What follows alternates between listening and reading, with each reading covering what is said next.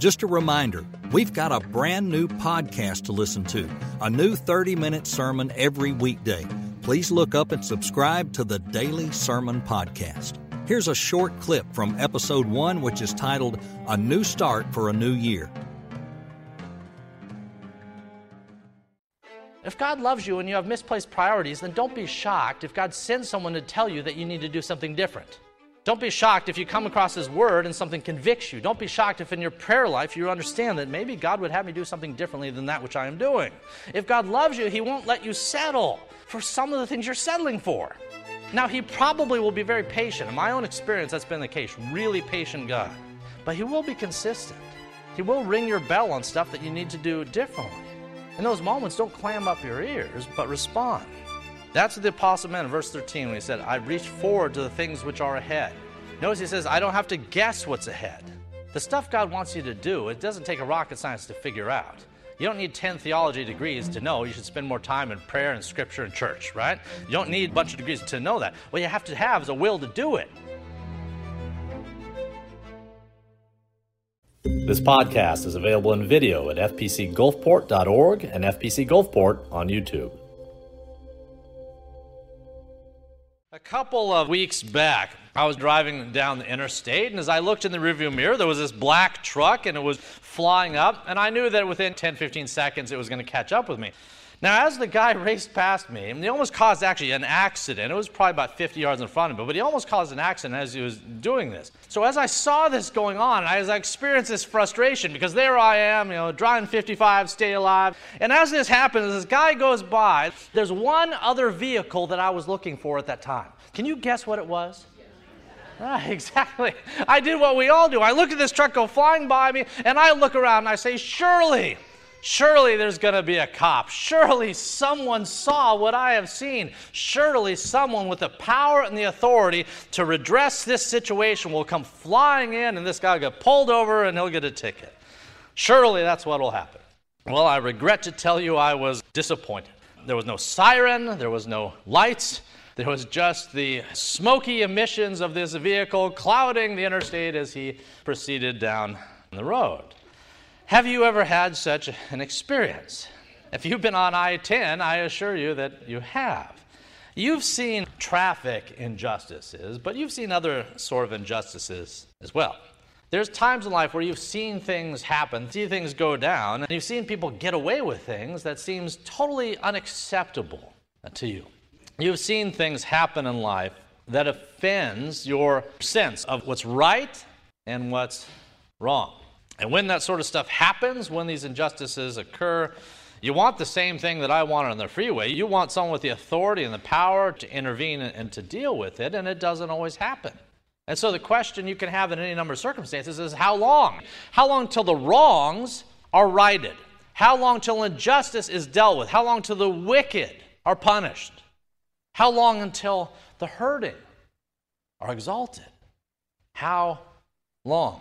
Now, another thing that causes us to ask how long is when we're undergoing something terrible. If you've ever undergone chemotherapy, cancer treatments and the like, or you've had a loved one undergo them, then you can have a sense of how long. We can wonder how long when we're undergoing some circumstance or situation that just seems endless, one that leaves us frustrated, one that leaves us fatigued with more questions than answers. We can become frustrated and ask God how long when He allows something into our life that just seems so bad. And it doesn't seem like it's going to go away. Or when He takes something out of our life that it doesn't seem like is ever going to get put back. We can feel the hole, we can feel the hardship, we can feel the angst, we can cry the tears, and we can ask God, how long? In today's reading, that's going to be the exact phrase the psalmist is going to use. In fact, he's going to use it 4 times in 6 verses.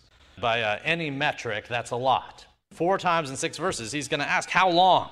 How long are you going to let this draw out, God? Will you forget me forever? That's the question he's going to ask, and it's a question we might have wondered at some point too. Well, here's the good news. By the end of our reading, by the time we get to verses 5 and 6, the psalmist is going to answer his own questions. By the end of today's reading, the psalmist is going to recognize that there are seasons and times that, yes, they're difficult, and yet these are seasons and times when our faith is growing as we are called to wait upon the Lord. Knowing that in his time he will right all the wrongs. In his time, he will vindicate the oppressed. In his time, he'll deal with the wicked. In his time, he'll wipe away every tear. And in his time, he'll validate every ounce of faith you place in him today. We wait knowing that our waiting is not in vain. All right, let's look at verses 1 and 2, and let's work our way through the balance of this text. We'll go from a position of frustration in the first two verses to ultimately one of faith in the last two. Verses 1 and 2. How long, O Lord, will you forget me forever? How long will you hide your face from me? How long shall I take counsel in my soul, having sorrow in my heart daily? How long will my enemy be exalted over me? All right, let me ask you another question. Who wrote Psalm 13? David? Okay. Yeah, absolutely, David. If you're ever in doubt who wrote a particular psalm, you got a real sporting chance if you guessed David. In this case, you would have guessed correctly. David wrote Psalm 13. He wrote a lot of psalms, and David, as you know from any study of David, he knew a thing or two about suffering. David knew a thing or two about hardships. Despite being a king, despite just being a guy who was the apple of God's eye, David still knew a great deal about hardships and difficulty and suffering. If you were to open 1 Samuel, 2 Samuel, virtually on every page, as you read David's story, there's someone on that page who wants to kill him. Basically, every page of David's story, there's someone on that page that wants to kill him, to maim him, destroy him, dethrone him. Starts, of course, with Goliath. He goes on to Saul, Philistines, Moabites, Ammonites, even his own son, Absalom. There were enemies outside of David's house. There were enemies within David's house. Now, if you'd spent on virtually every page of your life, every page of your own story, if you spent the bulk of your life contending with enemies, if you'd been betrayed by your friends and your family alike, if you had held your own son in your arms as he died, wouldn't, on top of all that you'd face, all the hardships and difficulties and the people wanting to kill you and seeing death up close, wouldn't you be tired and fatigued and frustrated? Wouldn't your question be, how long? How long? If you'd seen as much bloodshed as David had, you and I would be ready for it to be over, ready for it to end. If we'd experienced maybe even half of the grief that David had, we'd be asking God, how long can this continue? Our problem is not necessarily the severity of hardship. Our problem is the duration of hardship. Do you see the difference?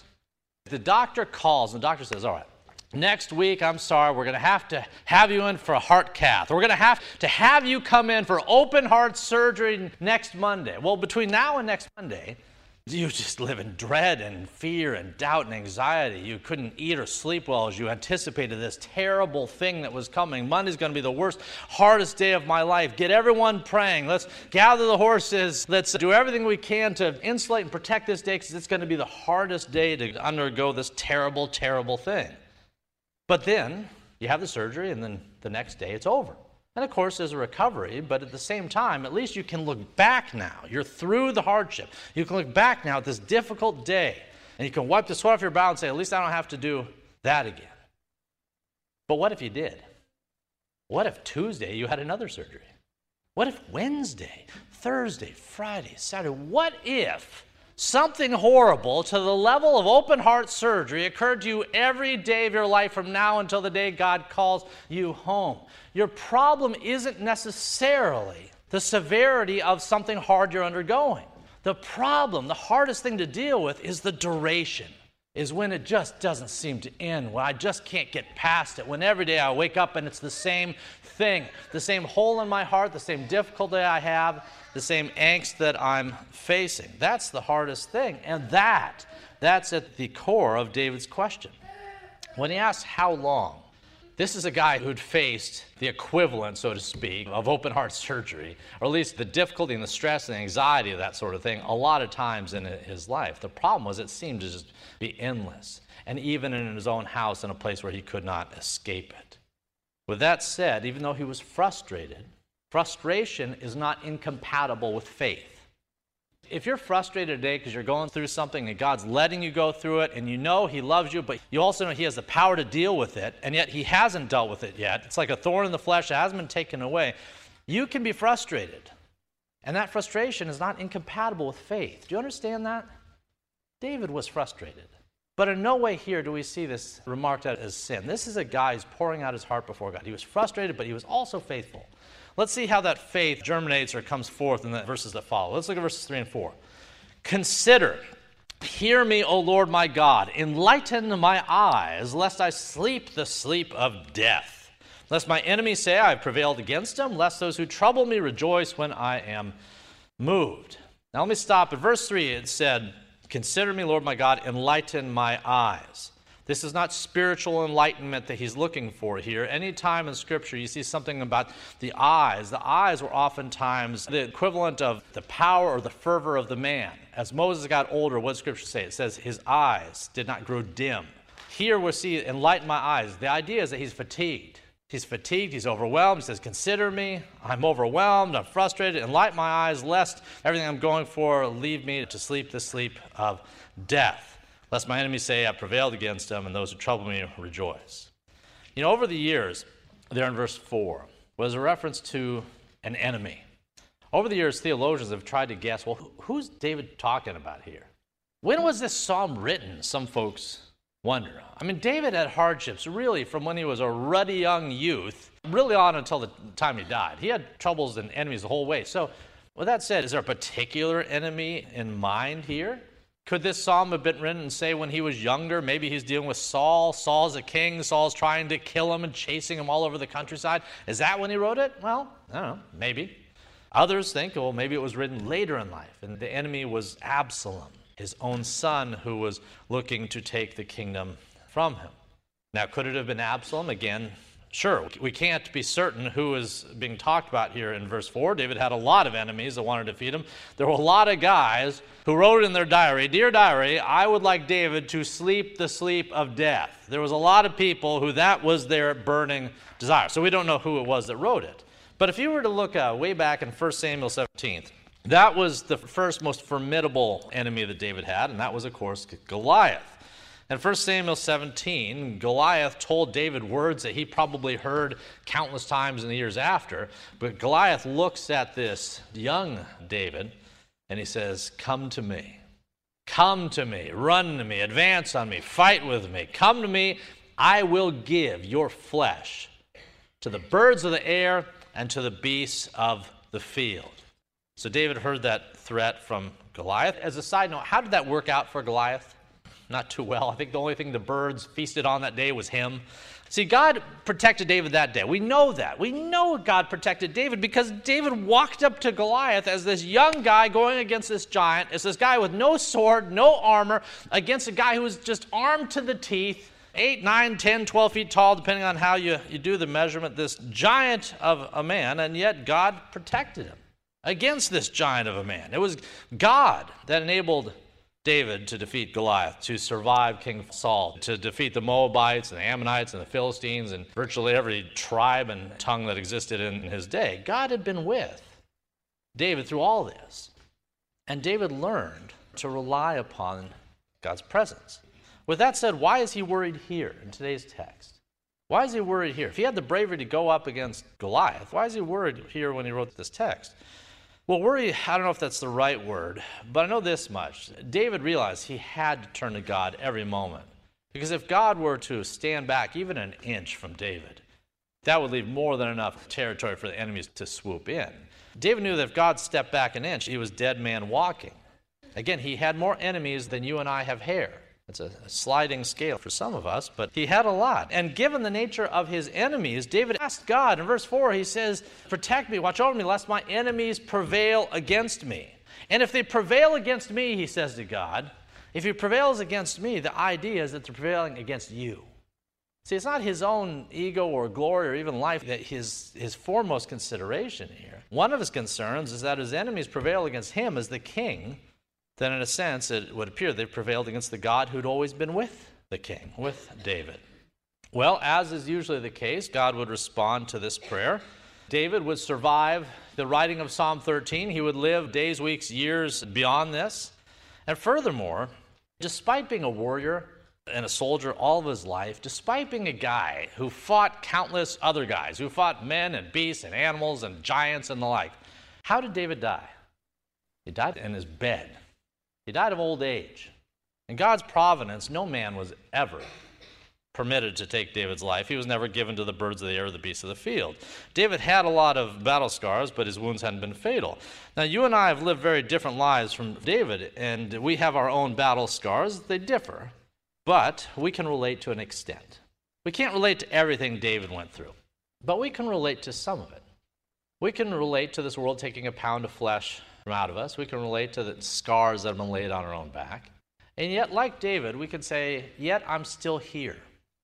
Yet I'm still here. My enemy has not prevailed against me. God has sustained you in times past, and if he's done that in the past, he'll do it in the future. All right, let's look at verses 5 and 6. Verse 5. But I have trusted in your mercy. My heart shall rejoice in your salvation. I will sing to the Lord, because he has dealt bountifully with me. You know, way back, 1 Samuel 17, it must have taken a lot of faith for David to go against Goliath. In human terms, it was no contest. In human terms, it was a pipsqueak versus a giant. If you were a betting man, you wouldn't take this bet. With that said, no one thought David had a chance, and that even included King Saul. You remember what Saul said to David? David is the only guy who thinks he's going to go up against the giant. Every other man stood down. They said they wanted no part of it. David, this young guy, goes up against Goliath. Saul takes one look at him and says, no, you don't. Not going to work out. He says to David, you are not able to go against this Philistine to fight with him, for you're a youth, and he's a man of war. When Saul said that to David, was he wrong? Well, no, not in a human sense. Left to his own devices, David wasn't able to go against the Philistine. What Saul forgot is that David wasn't the only soldier on Israel's side that day. He wasn't the only warrior on the battlefield.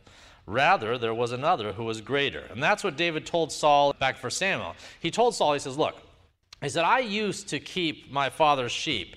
And when a lion or a bear came and took a lamb out of the flock, I went after it. I struck it down. Your servant has killed both lion and bear. And because of that, this uncircumcised Philistine is going to be like one of them, because he's defied the armies of the living God. The Lord, now listen to this reference, the Lord who delivered me from the paw of the lion, the paw of the bear, he will deliver me from the hand of the Philistine. The Lord will deliver me. How did David know that for sure? How could he be confident that God would deliver him from the giant? Well, because he looked at his encounters with the bear and the lion and other beasts of the fields, and he knew God had delivered him from these things. Whenever David had a concern about the future, he looked to the past. And what he saw when he looked to the past was that he'd had a lot of hardships, and yet he was still here. He had had a lot of hardships, and yet God had rescued him, saved him, preserved him, sustained him every single time.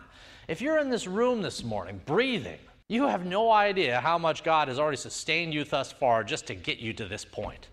So as you think about something anxious next week, next month, next year, maybe look back and see all the times he's preserved you and taken care of you and strengthened you and helped you and aided you. And don't you think that he might yet do it still? See, when he got down about how today was going, he became excited when he would look into the past or the future.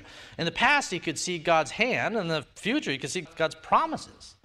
And this quickened his faith. He says, you've dealt bountifully with me. He says, I look back and I see all you've done. You've had mercy with me time and time again. And I've learned to trust in that. Beyond that, he knew that final salvation awaits. If you look at verse 5 and 6, he says, I've trusted in your mercy. My heart shall rejoice in your salvation. I sing to the Lord because you have dealt bountifully with me. Salvation was also something God had given him. He had a promise that even if he was to die that very moment, with that pen stroke, that God would take him home and be able to dwell with him for eternity. No matter how bad David's week was going, don't you think that gave him some confidence? Don't you think it gave him some confidence that whatever the hardship was here on earth, it wasn't going to last forever. It wasn't going to last forever. The best week you'll have here on earth is far worse than the worst week you'll have in heaven. Same time, the worst week you'll ever have on earth, the most hard, difficult, painful trials you'll ever go through here on earth is a lot better than the best week a man could ever have in hell. Quite honestly, being saved from hell and death should have the effect of putting all your other trials and circumstances in perspective. If you know what God has already rescued you from and how bad and terrible that is, it should put what you're going through today in perspective. And say, He's already saved me from the greatest cataclysm that could ever befall me. Can He not save me from what's going to happen next Monday or next Tuesday, and so forth? All right, the remaining time this morning, I want to return to the question of how long. Speaking of things that take a long time, every year our family watches the 3 movies, The Lord of the Rings. Now, when we bought The Lord of the Rings, we didn't buy just any version.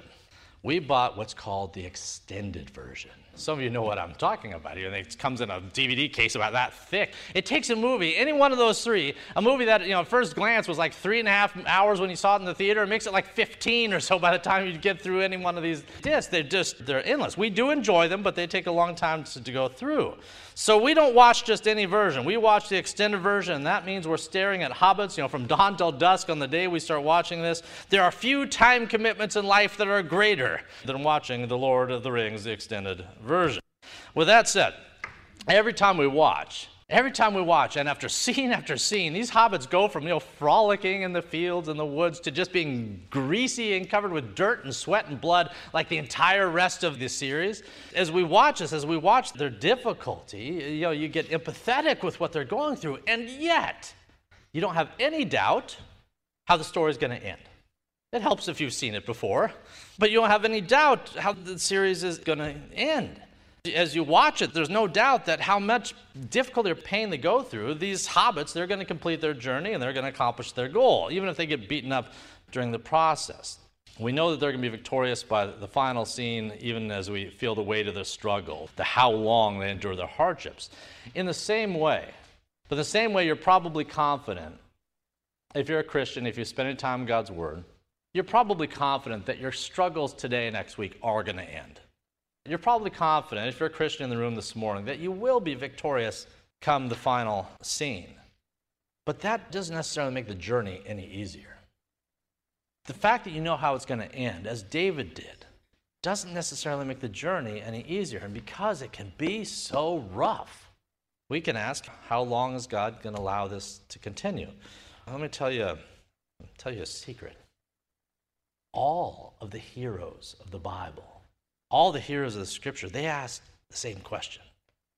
If you're wondering how long God's going to let something go on in your life that you don't like and you don't want, the heroes of the Bible, they ask the same question. The prophets ask this all the time. Again, in today's text, 4 times in 6 verses. The heroes of the Bible grew tired and fatigued and frustrated. They threw their hands up in the air. Can you think of any times when that happened? Elijah goes running out into the wilderness, 40 days, he ends up crying in a ball under a broom tree. How long is this going to continue? What's going on? I'm the only one left, he says at that time. He's fatigued and he's frustrated, and he's crying under the sycamore tree. God's people got frustrated. They didn't get it. They didn't understand it. They didn't like it. Even some of the prophets, the one that God just spoke to, didn't have all the answers. And when they didn't have the answers, they got tired and fatigued, and they got to the end of the rope. Do you remember Moses? Moses, man alive. God sends Moses in to deal with Pharaoh, which is no small task.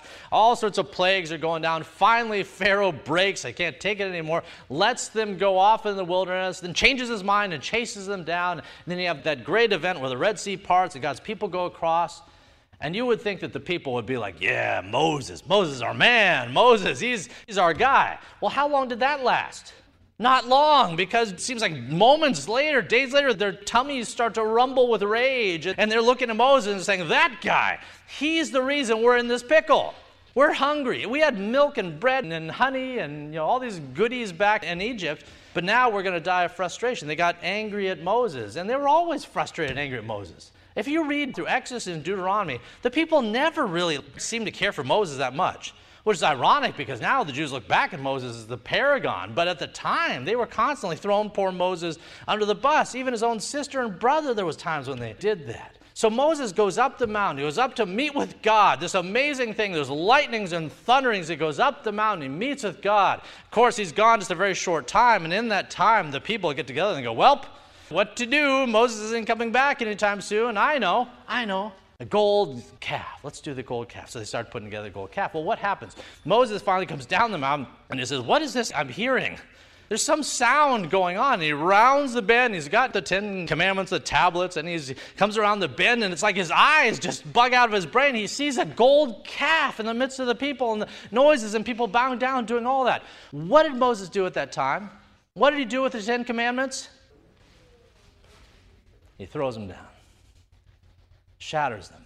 God's people got frustrated.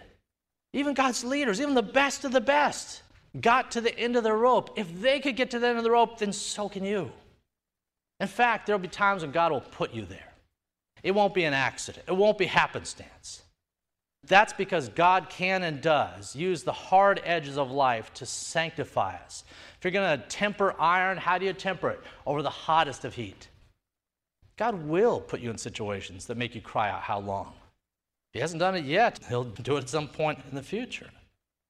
With that said, how did the heroes of the Bible cope going through some of these difficulties? Well, what we see in Scripture is that even though they grew tired and fatigued during their journey, they learned to stop focusing on the journey and to start focusing on the destination.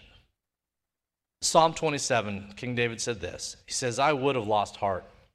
I would have lost heart unless I had believed that I would see the goodness of the Lord in the land of the living. Wait on the Lord. Be of good courage. He shall strengthen your heart. Wait, I say, on the Lord. If King David had always been focused on the journey and not the destination, he would have been inclined to give up. In fact, that's what he said. He says, I would have lost hope. He says, I would have lost heart unless I believed this, unless I was looking ahead through eyes of faith, that there are better days ahead. There's going to be hardships in your life. Anyone who tells you different is selling you something, even if it happens behind a pulpit, even if it happens in a church circles. Anyone who tells you that you can have your best life now, that life is prosperity and peace and health, and all you have to do is say a few magic words or throw some money in the plate, if they tell you that you can reach that nirvana by doing some action or deed, they're selling you something. And it's not the truth. As long as you live in a fallen world, you'll be set by fallen ills. With that said, all Scripture tries to lift our gaze and say, yes, it's bad and hard here. Yes, there is death. Yes, there is cancer. Yes, there is sickness. Yes, there is disease. Yes, there is poverty. Yes, there is COVID. Yes, there's all that.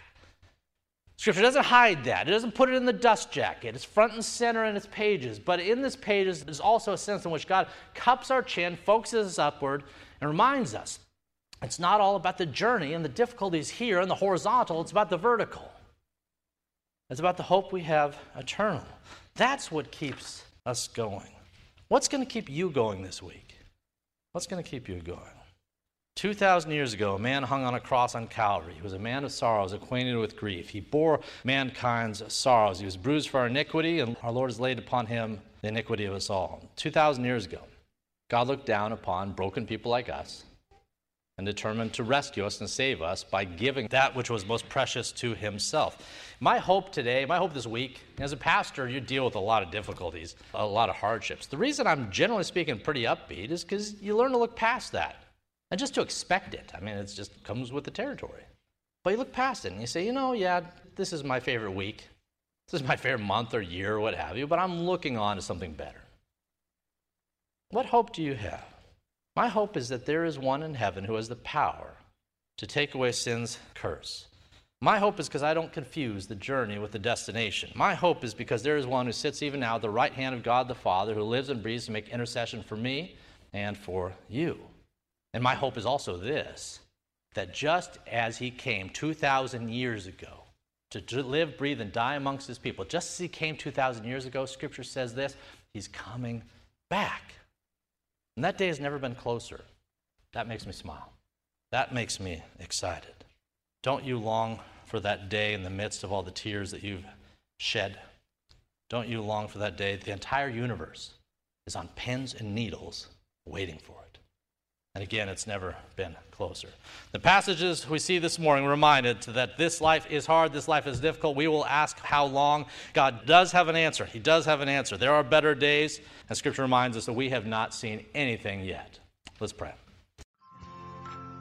If you'd like to check out additional recordings or videos by Dr. Toby Holt, please visit our website at fpcgulfport.org. And if you're on the Gulf Coast, come join us at 11 a.m. Sundays at First Presbyterian Church of Gulfport, Mississippi.